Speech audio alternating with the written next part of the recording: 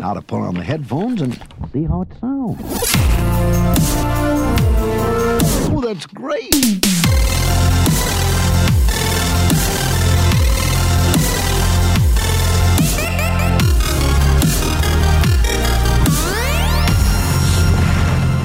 Hello and welcome to the Adventures in Odyssey ScoopCast, your source for the latest in Adventures in Odyssey reviews, always in podcast form for those who don't have time to read.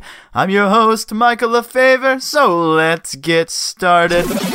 Hey, this is a review of the Christmas bells. Let's go. All right, next up on the docket is 908, The Christmas Bells. It was an episode written and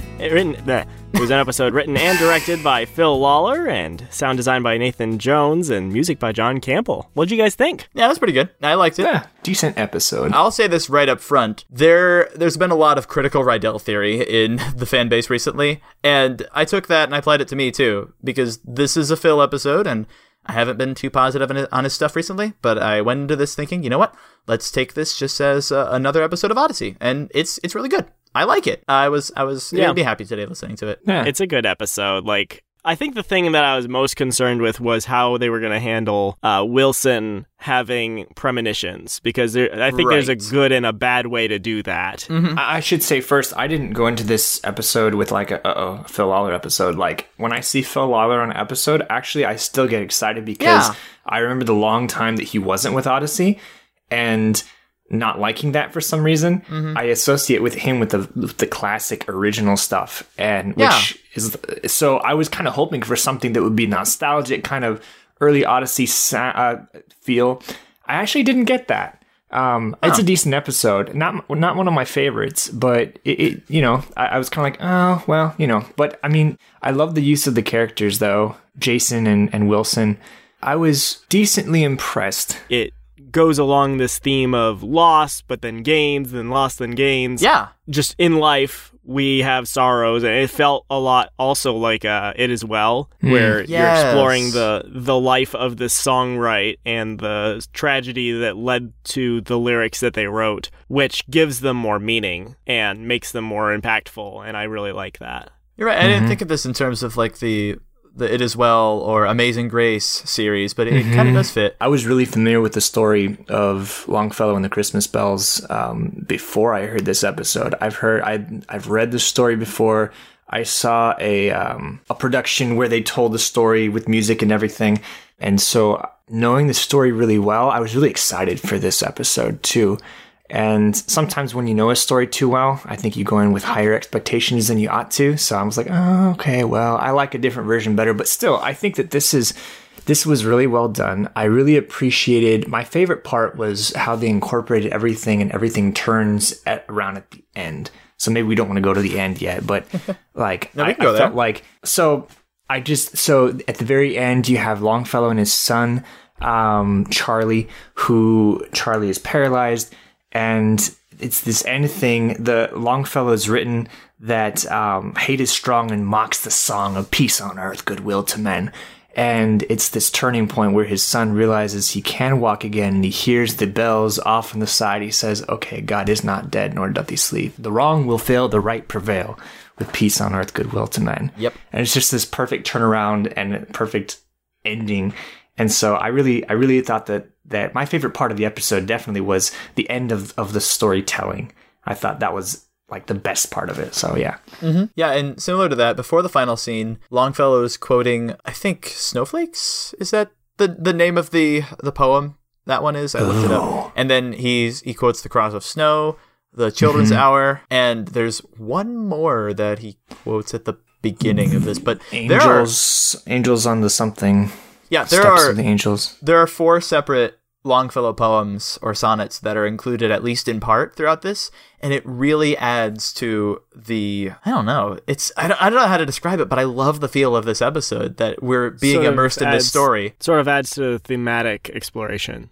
You would say that. Yeah, it does. We can talk about the specific writing spots later, but as a writer choice, I think it was a really great choice to incorporate all those bits, because not only is Phil building on those pieces, but he's also writing a lot of the dialogue in a really similar style. The scene that stands out the most to me is the one where, what's her name? Fanny is cutting Anne's hair. And that's what a powerful scene that is. Phil's really good at those. It starts off really, really light, and then you're continuing with the scene, and you're like, oh, okay, why are we staying here? Something's going to happen. And then something does happen, and it turns, and all of this is still in the same, like, you can hear in Longfellow's voice the same kind of style of speech, the same pattern that he's been speaking through the whole episode. Get the servants, and quickly! Oh, yes, Daddy! Drop to the floor, Fanny, let me put it out! That consistency is really good, and I love it. I really liked the fact that they used actors that we know. You couldn't tell that we knew them, but like Gregory Javara also plays Longfellow, and unless you know this, you can't really tell. Carrie Walgren and Melissa Disney, the wiki doesn't know they play the two different wives. No? I should, well, yeah, I'm sad that the wiki doesn't know. I should know this, but... I know, I was like, oh man, I should go back and listen to it. I don't have time to do that, but like, to try to figure out who played who, but like, these are two actors from Odyssey Past, and then Charlie is Jason Spisak, who plays Maury Rydell's dad. Well, I was going to say Lux Bonteri in the Clone Wars because I didn't want to make a Rydell reference, but that's just me. Ryan, did you pick up on that? He plays something else in another episode too. In the club. He is. Yeah, go ahead. Anyway, the wiki doesn't know either. It says it's one of the two, and I was like, I got to get on this. Man, where have you been? Why have you not been? What have you doing with your life? Editing the ScoopCast and ranting about other stuff that I shouldn't be. Anyway, keep going. Oh man. Anyways, sometimes Odyssey brings like all these random actors we never heard of to do these episodes, like to play one-off characters, but I really appreciate when they just stick with the cast that we know. It's kind of how they started with, and that's one of the things, these are all voice actors that we're familiar with, but they get to showcase their talents in characters that they're not usually playing. So I wonder who plays the little girl, if it's one of those actors or not, because... yeah, it's not credited on the wiki. Right. And speaking of which, I'm thinking maybe the best scene is that one where he's talking about the Christmas hour. He's telling the poem, and then his daughter, is it his daughter? I think, comes in. Yeah. And in the background, you can hear them wrestling, and they're tackling him, and he's playing along. And it's a heartwarming scene with a fantastic young child actress. I love it. Yes. Actor, one of those two. But it's great. I don't think we've had a scene like that on Odyssey in a very, very long time, and it made me very, very happy. Yeah. Go ahead, Ryan. You had something you liked. Yeah, go for it. I was going to say I liked the sound design for several scenes where he's, like, there's the scene where he's talking to his dead wife, and then there's sort of like this wind and chimes, and just like you can feel this sort of swirling. It just feels like you're in a dream almost. Then the forms of the departed enter at the open door. The beloved, the true-hearted come to visit me once more. Henry. And I just thought the sound design all throughout was very nice because it does that several times, whether he's remarking to himself in poem form, whether he's actually talking to someone who's dead, whether he's just talking to God. There's like all sorts of sound effects that make it feel surreal.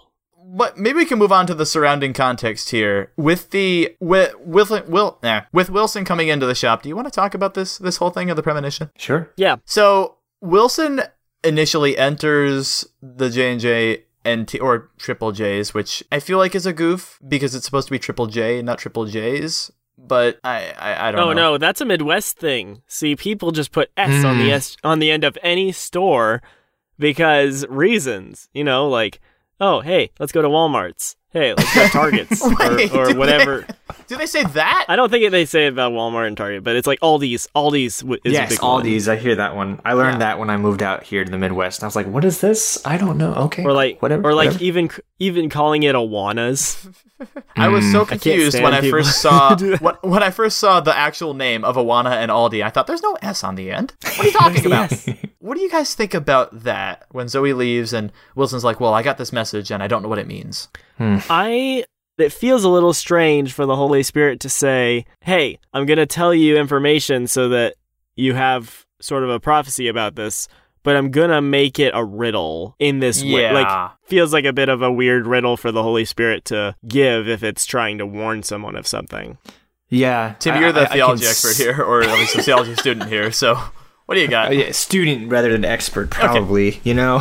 Yeah. No, so that's an interesting thought, though. And I think what I would say, what came to mind, I guess, is that, yeah, I think often God, if God wants someone to intervene, he'll give them specific things. But even in the prophecies in the Old Testament, like, they weren't super clear.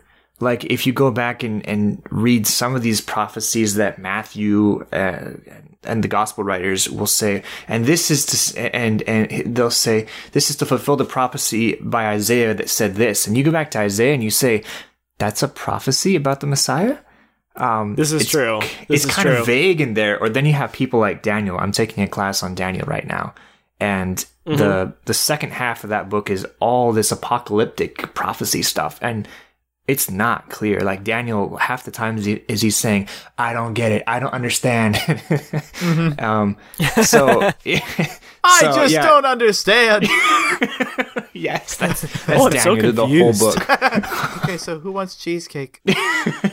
That's an interesting thing about prophecy, is that sometimes it's meant to tell the person who is prophesying or the people around them, hey, something's going to happen, get ready. But then other prophecies, it's almost more God saying, hey, I'm going to leave this here as evidence of my goodness and my power and my foresight and my omniscience and all of that. And you won't have any evidence to back up any claim that I'm not any of those things. Yeah, and there's another thing here, talking about the evidence. If we're invoking God in an episode, I'm not totally opposed to that. But then you get into the question of, well, Emily does not really appear. Emily and Olivia don't even appear in this episode. And then understanding the context later on, Emily is not even in any of the next 6 episodes besides Spoiler the team. alert! Well, yeah. Well, these episodes have already aired. It's fine. I know. I'm just...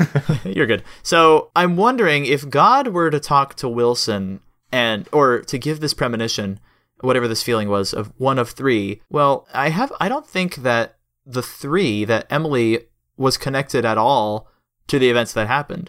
So is kind of giving evidence to looking back after all this stuff and saying, well, yeah, Olivia did fall to a certain extent. And, oh yeah, there was this message, the one of 3 will fall, that Wilson kind of acknowledges, yeah, that was what he suspected would happen. So is that sufficient evidence to warrant this quote-unquote prophecy being here? That's what I'm wondering. I'm not sure. I guess the point is that inevitably the hint leads him to investigate more than he would. Right. And I think that that's kind of the point, is that the prophecy isn't necessarily there to be super clear, just to be sort of a stepping stone for Wilson to say, okay, here's a group of 3. Maybe that's the thing. And then say later, oh, well, they could fall at the snow thing, so I should be careful and I should check in on that. So then he does, and all of that leads to him sort of having his finger on the pulse of something he wouldn't have otherwise. So I think if the point of the premonition was to make it so that he's in the right places at the right times, then sure. Yeah. It's fine. Yeah, I'm okay with it. I think it works. It also works to keep us listening and wanting to hear the next album, but I think it definitely works in the context of the reality of Odyssey as well. As far as the cliffhanger, I didn't mind it.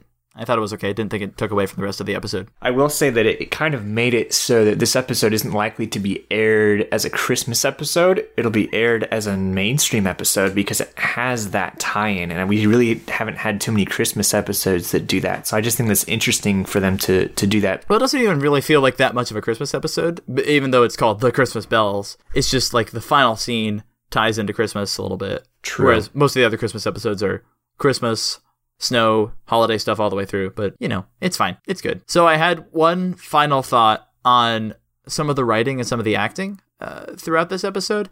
I touched earlier on how I really liked the blending of Longfellow's dialogue through most of this, but then there are just a couple scenes, like the first Longfellow scene, that I really think the writing isn't great. and a couple of it, like the first scene and the last scene with Zoe, where the acting really does not land. I have a history project to do and an article to write, and I have no idea what the subject should be for either of them. And I think maybe that's just me. Specifically in the first Longfellow scene, the repetition of my love, my love, my love so many times. I noted that. Yeah, it doesn't feel creative. Natural. And that's hard to say because it's hard to be creative and it's hard to find good dialogue for the characters. So I'm not really sure how, if I could, I would improve it, like as a criticism, but it feels like the dialogue could have flowed better in that scene, and maybe the one between Longfellow and his son when they're arguing about the war. Just a couple things that stood out to me. I don't know if you guys saw that. I did, yeah. I don't know how I would improve it either, because the first scene that you're referring to is where she's dying, right? Yeah. Yeah, I don't know how I would improve it, because I don't know that if I was in that position, I would have much to say. Yeah. Like, I would be very sad and like really just at a loss, and most of what I said would probably just kind of be an outflowing of whatever was left in my soul. So I can't imagine that it would be very creative. Well, and maybe that's just me being insecure. Did anyone think that, maybe I should say unpopular opinion, the scene where his wife comes back and talks to him after she's dead is a bit creepy for Odyssey, especially for the age group we're aiming toward? Well, it's the Gray Lady. I thought they did really Spoilers. well with the scene, but also like, this is kind of really creepy. Like, I would have put a kids listen with your parents thing on this one. We needed Wooten in there to be like, that was really creepy. She ate a mango. No, I feel that a little bit. It's just I've been in kind of that headspace of I really like the creative choice that was done there. So me personally, I didn't really think it was that creepy. And I think with the music, a younger kid listening to this could kind of pick up on, wow, this is really sad, more than this is really creepy. But maybe, I don't know. I get where you're coming from. I also feel like this episode was geared toward older kids anyways, with all the literature and the poetry and everything. It kind of was not for the 9-year-old end of the spectrum. So, which is okay. They can do that. It's all good. Plus, like, the person burning and the person getting shot. And all right, I think I rambled enough for today. Shall we go to our ratings now? Yes. I'm set. Okay, I really like this one. I'm gonna give it 8 years of courtship out of 10. I just got that. I think this was a pretty average episode. I didn't love it. I didn't hate it. I think I'm going to give this one a 5 out of 10. What? I had something. Good grief. 5 out of 10? Yes. 5 out of 10. Oh, it slipped my mind. Easy, light 5 out of... Ooh, that's... No, please. Okay. 5 out of 10 music boxes. Ah, there we go. That's not really good. Really? You didn't like it that much? Yeah, like, it was kind of average. I didn't actually like it very much. Lots of it was good, but I was kind of like, Mine is maybe a little higher than Timmy's. Like, the main points I would say put it above an average episode was like the music and sound design quality, the sort of emotional beats, being willing to be kind of creative with kind of a new way of telling a story through a piece of music, line by line, and being almost brave enough to even just have a person sing each line. My rating, I think, is 7 out of 10. Will fall. I'm surprised. I was higher than you guys on a Bill episode. How did this happen? hey. Thank you so much for joining us for this review. Next week, we are going to be going back to album 71 and staying there for the rest of the album. The first episode we'll be reviewing is Please Adjust Your Frequency.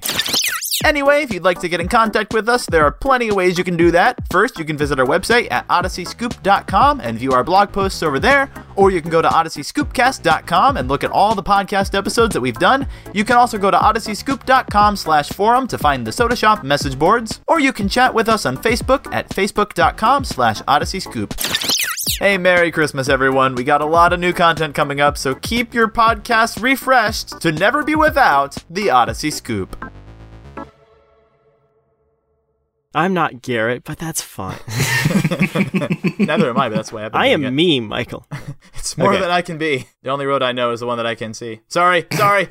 No, Olivia has 5 letters in it. That doesn't make sense. No, it has 6 letters in it. What are you talking about? What are you talking about? Olivia I know, and Matthew and I know. Camilla are It 3 doesn't- siblings. Matthew and Camilla don't appear anywhere in the next couple episodes either, so, Will they ever? I think so. No. Oh, well, All right, then good. We're veering off. we're not doing great. Anyway, back to all this. So